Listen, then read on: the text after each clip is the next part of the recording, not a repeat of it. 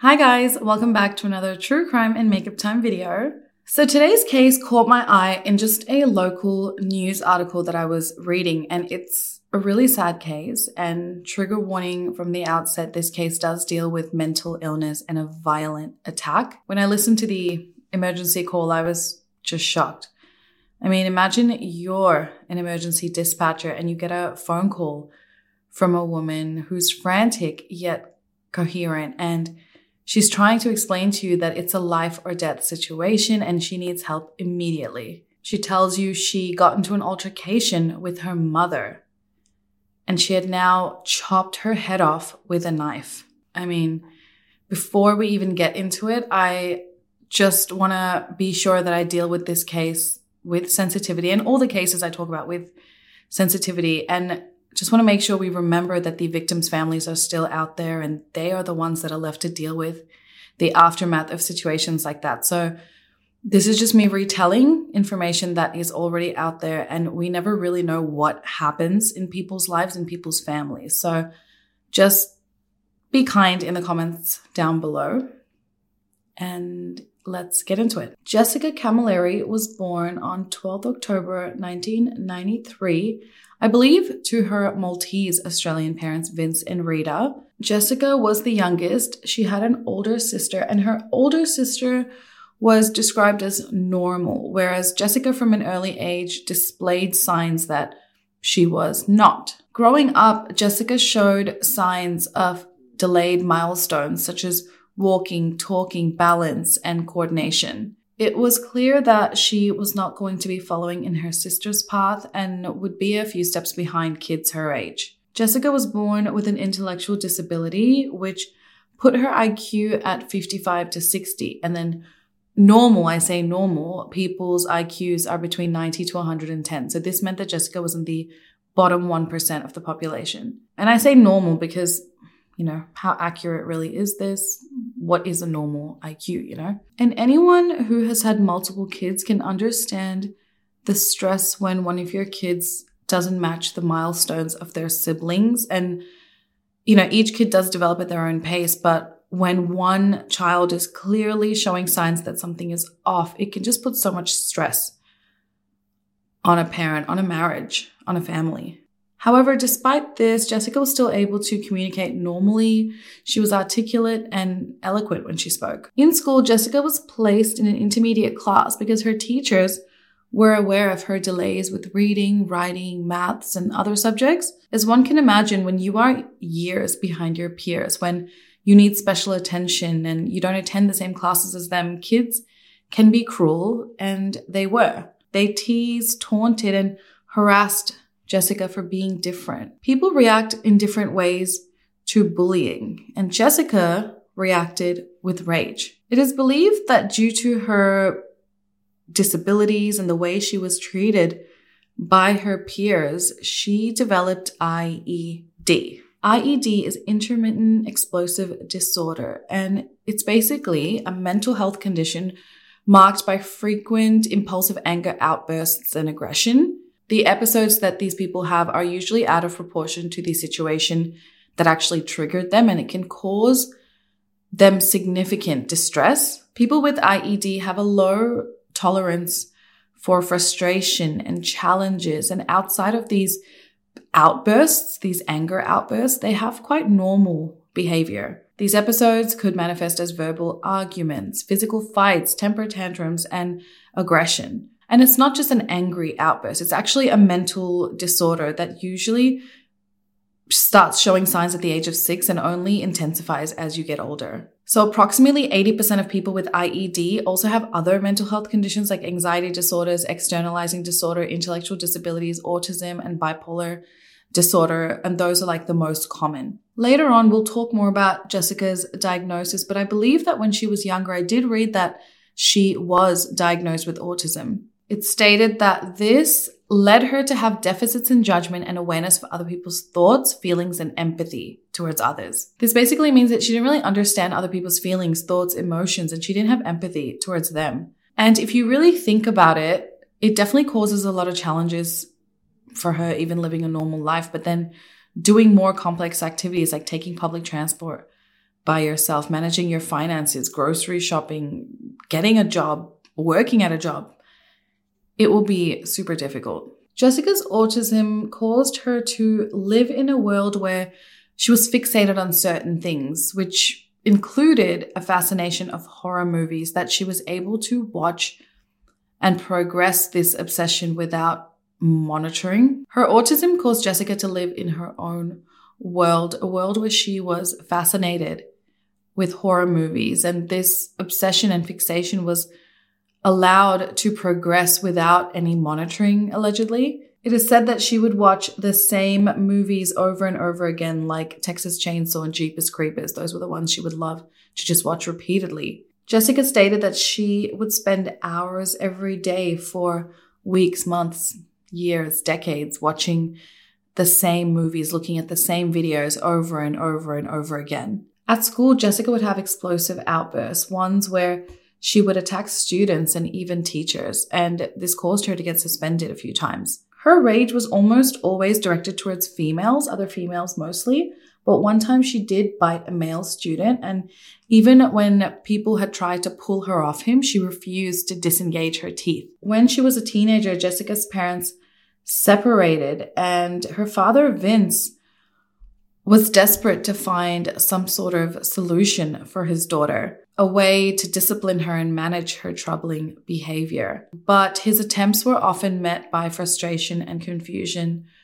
But I'm not sure how accurate, this truly is. And I read that he was really struggling with how to provide the best care for his daughter. And he tried to find her the best care and meet his daughter's needs and help her with her daily life struggles. However, it's also said that Vince grew frustrated with Rita, and this was because no matter how bad Jessica would treat Rita, no matter what she sort of did, Rita couldn't discipline Jessica, and Vince was extremely frustrated by this. Rita, Jessica's mother, was extremely devoted to her kids. She dedicated all her time and effort into Jessica's well-being. Rita was selfless and tireless in her endeavors to make sure that Jessica was treated with care and encouragement. Raising a special needs child, I think, comes with so many challenges, and unless you've done it, I don't think we can understand the difficulties that come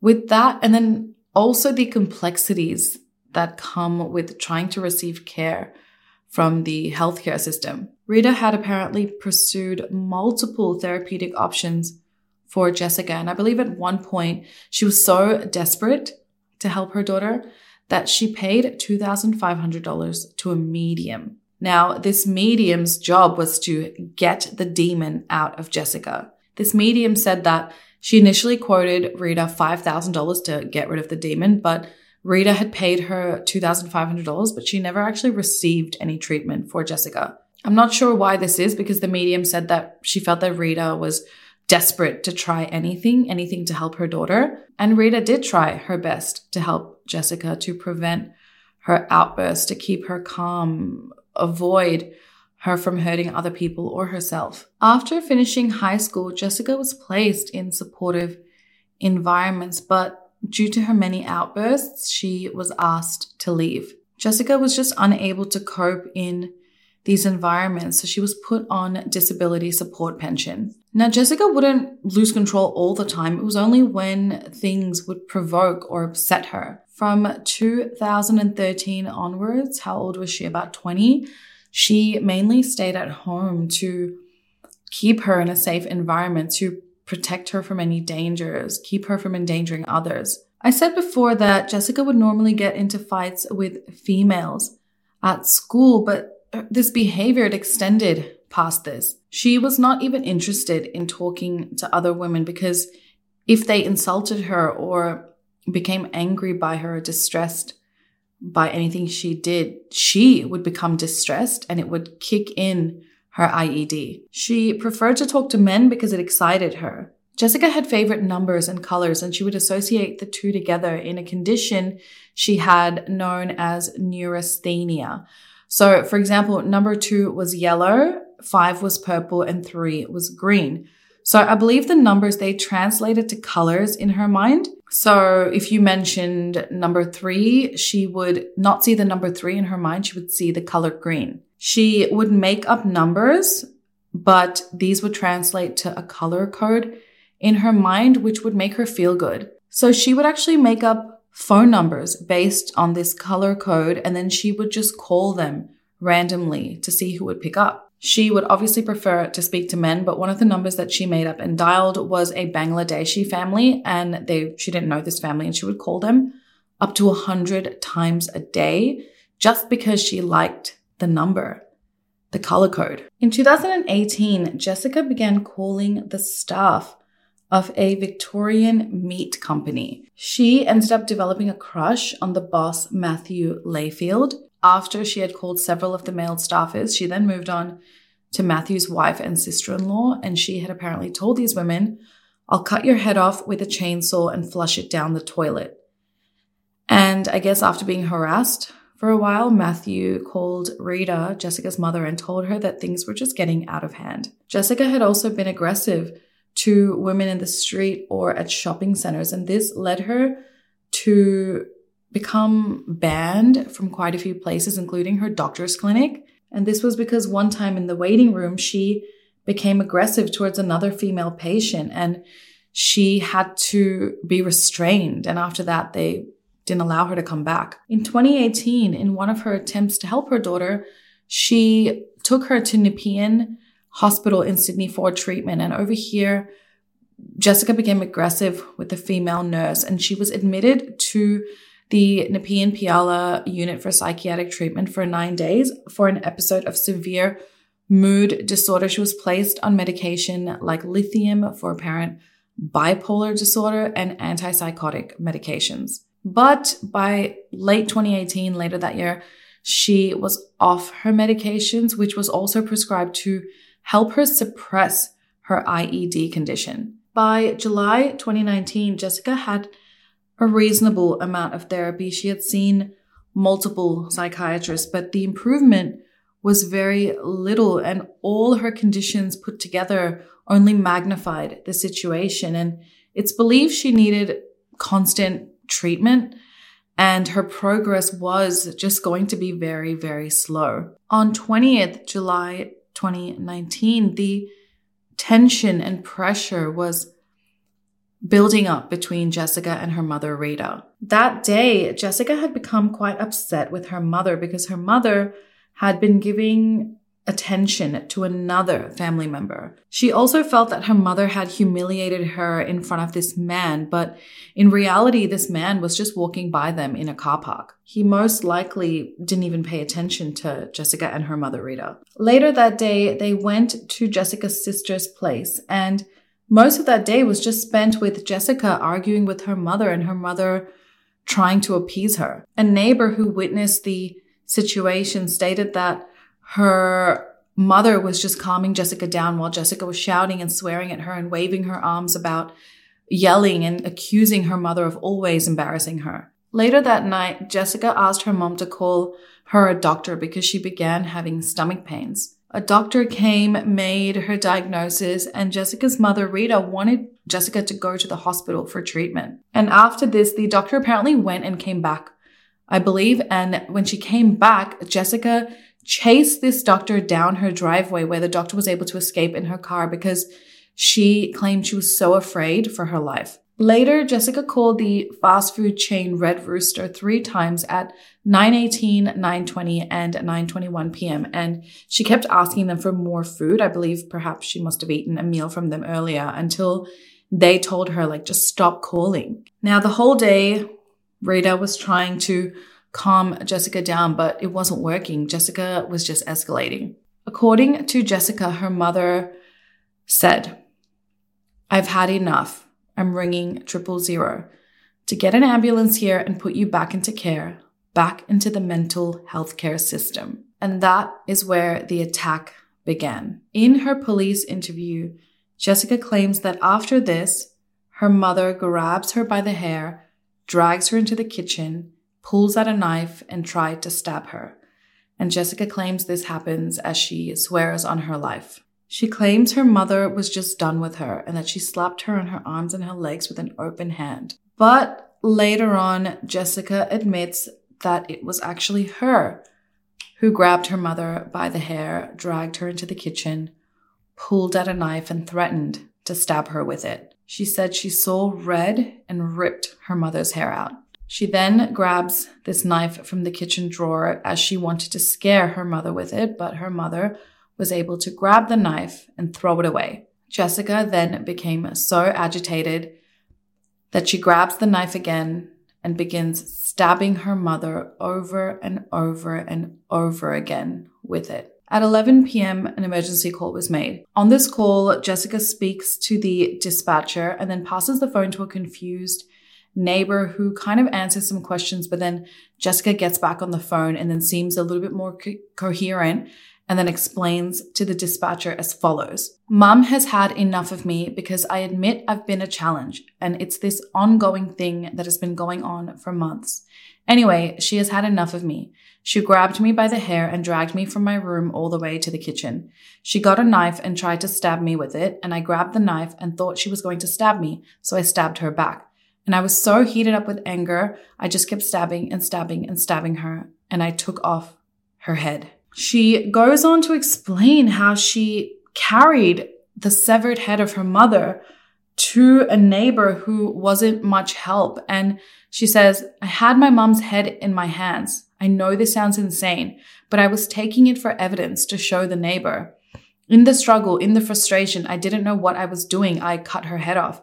I cut her head off with a knife. When asked by the operator, what knife did you use? She responds, all sorts of knives. She says, there were about 7 knives I was stabbing her with. A few of the knives broke. When that knife broke, I got another one. They're all in the kitchen. There's blood everywhere. So I believe after the attack, Jessica takes her mother's head to a neighbor's house, shows it to him, asks him to call 000, the emergency line. And then she goes to the footpath and she puts her mother's head down outside one of their houses. And this was because her hands were so full of mobile phones that she couldn't carry everything at once. And then she goes to another neighbor's house and then asks him to call 000. And this guy stays with her while she's on the phone with them. When police arrive at about 11:40 p.m., they find Jessica standing outside her house in this blue dress with flowers on it, and she's soaked in her mother's blood. She tells an officer, I killed my mum. Mum's head is on the concrete over there. Can they sew the head back on? And then she repeatedly asks the officers the next few questions. She says, can you bring someone back to life if they don't have a head? There's nothing you can do. She's a goner. Because I know doctors sometimes can do miracles. They can't re-sew her head on. The officer then responds to her and says, that's a bit of a stretch. And she says, I thought doctors can do miracle surgeries and put the head back on. No? Now, as one can imagine, the next few hours for anyone witnessing these events or even the police officers were quite bizarre. Jennifer is taken back to the police station. She's still in that dress that's soaked with blood. She's got brown paper bags on her hands to preserve evidence, and she's telling police officers what happened, and she's gesturing with her hands. She says to the officers, I don't know how my sister and my dad is going to be towards me after this. She then tells police officers that she needed medical attention as her fingers could not move and she needed to get cleaned up. Following Jessica's arrest, her family, friends, neighbors, and psychiatrists who examined her revealed what life was possibly like for Rita and Jessica before this tragic and probably preventable situation took place if Jessica had received the proper care. It could have almost ended well before Jessica carried out a brutal murder motivated by jealousy, fear, and sadly enough, what they claimed to just be plain old hunger. That night, 57-year-old Rita was determined to make a change and begin living life for herself rather than giving her all to her daughter Jessica and catering for her every need. Perhaps finally placing her in a full-time care facility where Jessica would receive the treatment she so desperately needed. And before I forget, Jessica mentions in the emergency call that there is a 4-year-old in the home presently. And when I looked into that, sadly, that night was the night that Rita was babysitting her 4-year-old grandson. And during the attack, this little boy, oh my God, he fled into another room and he hid. A neighbor said she could hear the boy crying when she went inside the home. When the boy was found by the police, he was significantly distressed and he had minor bruising on his head. And I'm not sure what that was from, but when he was taken in by police, he was taken in to see a child psychologist who had him express his feelings through drawing and talking. And my gosh, a 4-year-old, I can't imagine him being in that situation. Imagine what was going through his head. Imagine how scared he was. The trial, which commenced on 20th November 2020, heard how Jessica was suffering from multiple illnesses before she stabbed her mother more than 100 times in the neck, head, decapitated her, and cut out her eyeballs, her tongue, and her nose. Her illnesses were listed as autism spectrum disorder, intellectual disability, narcissism, and intermittent explosive disorder. I believe her sister had also said that Jessica also suffered from ADD and dyslexia. The crime scene showed a lot. It found a bloody scene and a number of items in the home, including 8 DVD copies of the Texas Chainsaw Massacre, 5 copies of the movie Jeepers Creepers, and there was no sign of a cleanup, like Jessica attempted to hide anything when the police arrived. Apart from extensive blood stains everywhere and her mother's mutilated body, they found a box of latex gloves in Jessica's bedroom and pieces of what appeared to be the same type of blue gloves on Rita's body. And they found a Crocodile Dundee figurine with its head detached from its body.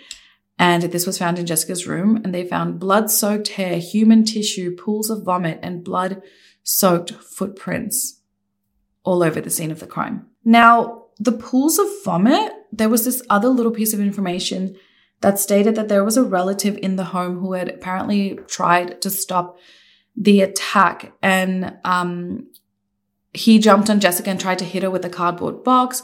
And he suffered a knife wound to his cheek and head and his hands. And then he vomited at some point when Jessica was attacking her mother. And then that's all I really could find about that piece of information. Jessica told the police that she got the idea to decapitate her mother, who was her sole carer, from the movies she was so obsessed with watching, like Jeepers Creepers and the Texas Chainsaw Massacre. And she decapitated her mother to end her mother's pain. Multiple people who testified at the trial stated that they believed that Rita was going to begin living life for herself. Rita wasn't just looking after Jessica, she was also looking after her sick mother who was bedridden. Professor Greenberg, who examined Jessica, said that even though she had low self-esteem and multiple personality problems, she exhibited behaviors of narcissism. He stated, "She presents an egocentric or self-centered behavior. She has a history of demanding attention and a problem when attention is not focused on her.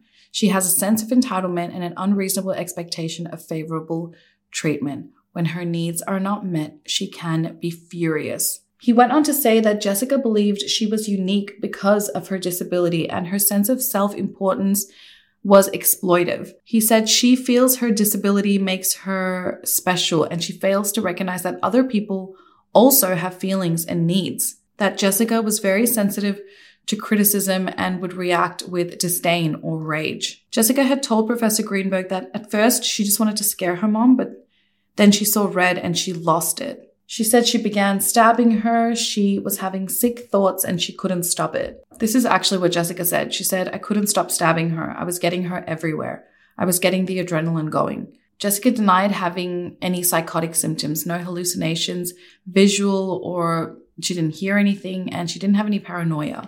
The forensic pathologist who conducted the autopsy on Rita's body said that she had over 100 stab wounds on her head, and they couldn't even count the number of overlapping stab wounds that would have had to take place to perform the decapitation. Rita had died from multiple stab wounds with decapitation at the C2 vertebrae at the top of her neck.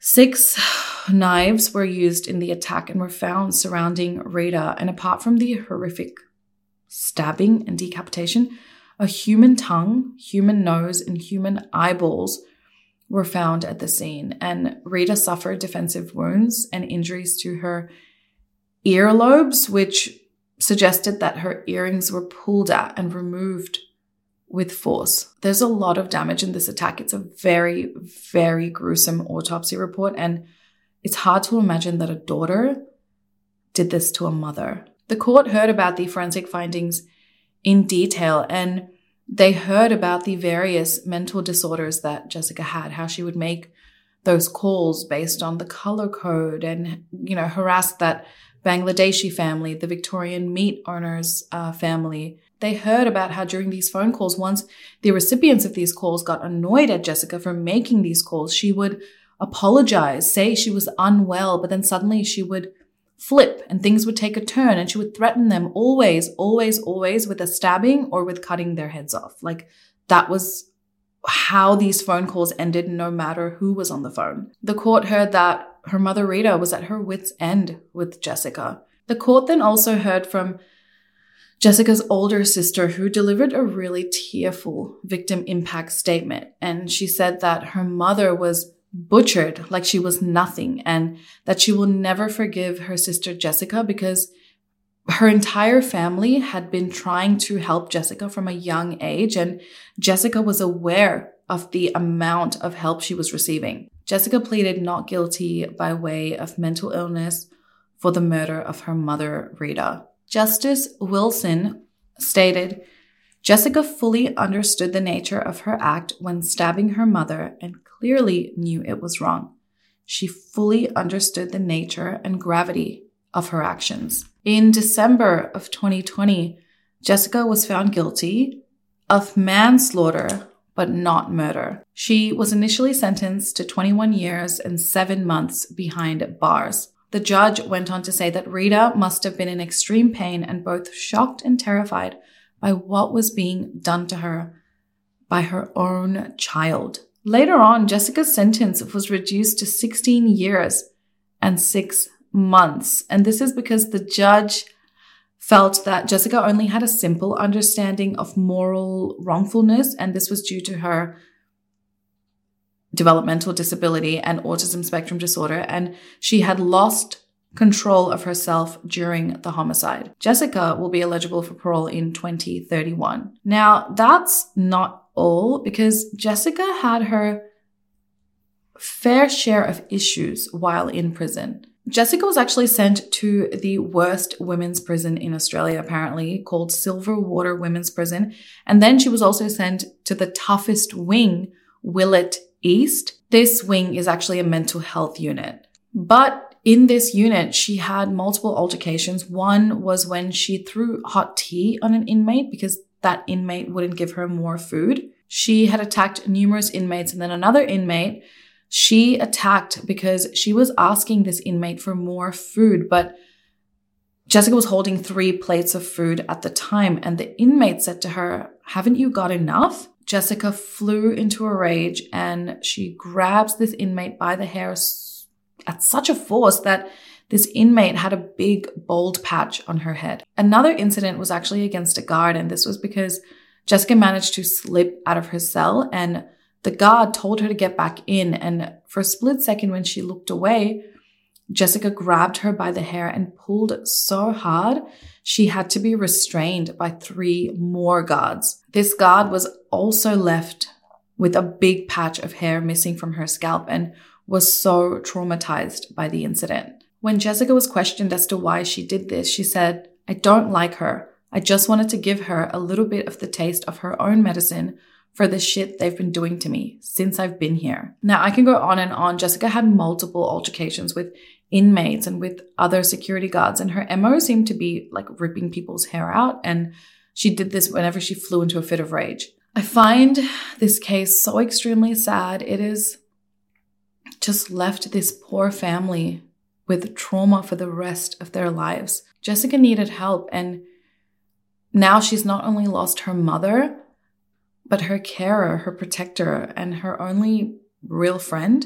Jessica is in prison, and she says it's a living hell. And I know she's in a mental health unit, but I don't know if that's the same as a proper mental health facility. And I believe she's in there because of the higher security. And, a normal mental health facility might not be equipped to deal with her rage outbursts. And she's also in there with other women being the trigger of her IED. But then if she was with men, she falls easily for the men. So it's a tough situation, but with proper treatment, can she be rehabilitated? Professionals believe that there is a good chance. And apparently mental health care in Australia is quite shitty. And I can kind of see that because people with mental health issues or people who need help mentally are looked at with eye rolls, rather than care. Prayers and thoughts with Jessica's family. I mean, it's a horrific thing to go through, and I hope they can remember Rita for all the good she did and the wonderful person she was. Let me know your thoughts down below, guys, and I will see you in next week's video. Besitos. Bye.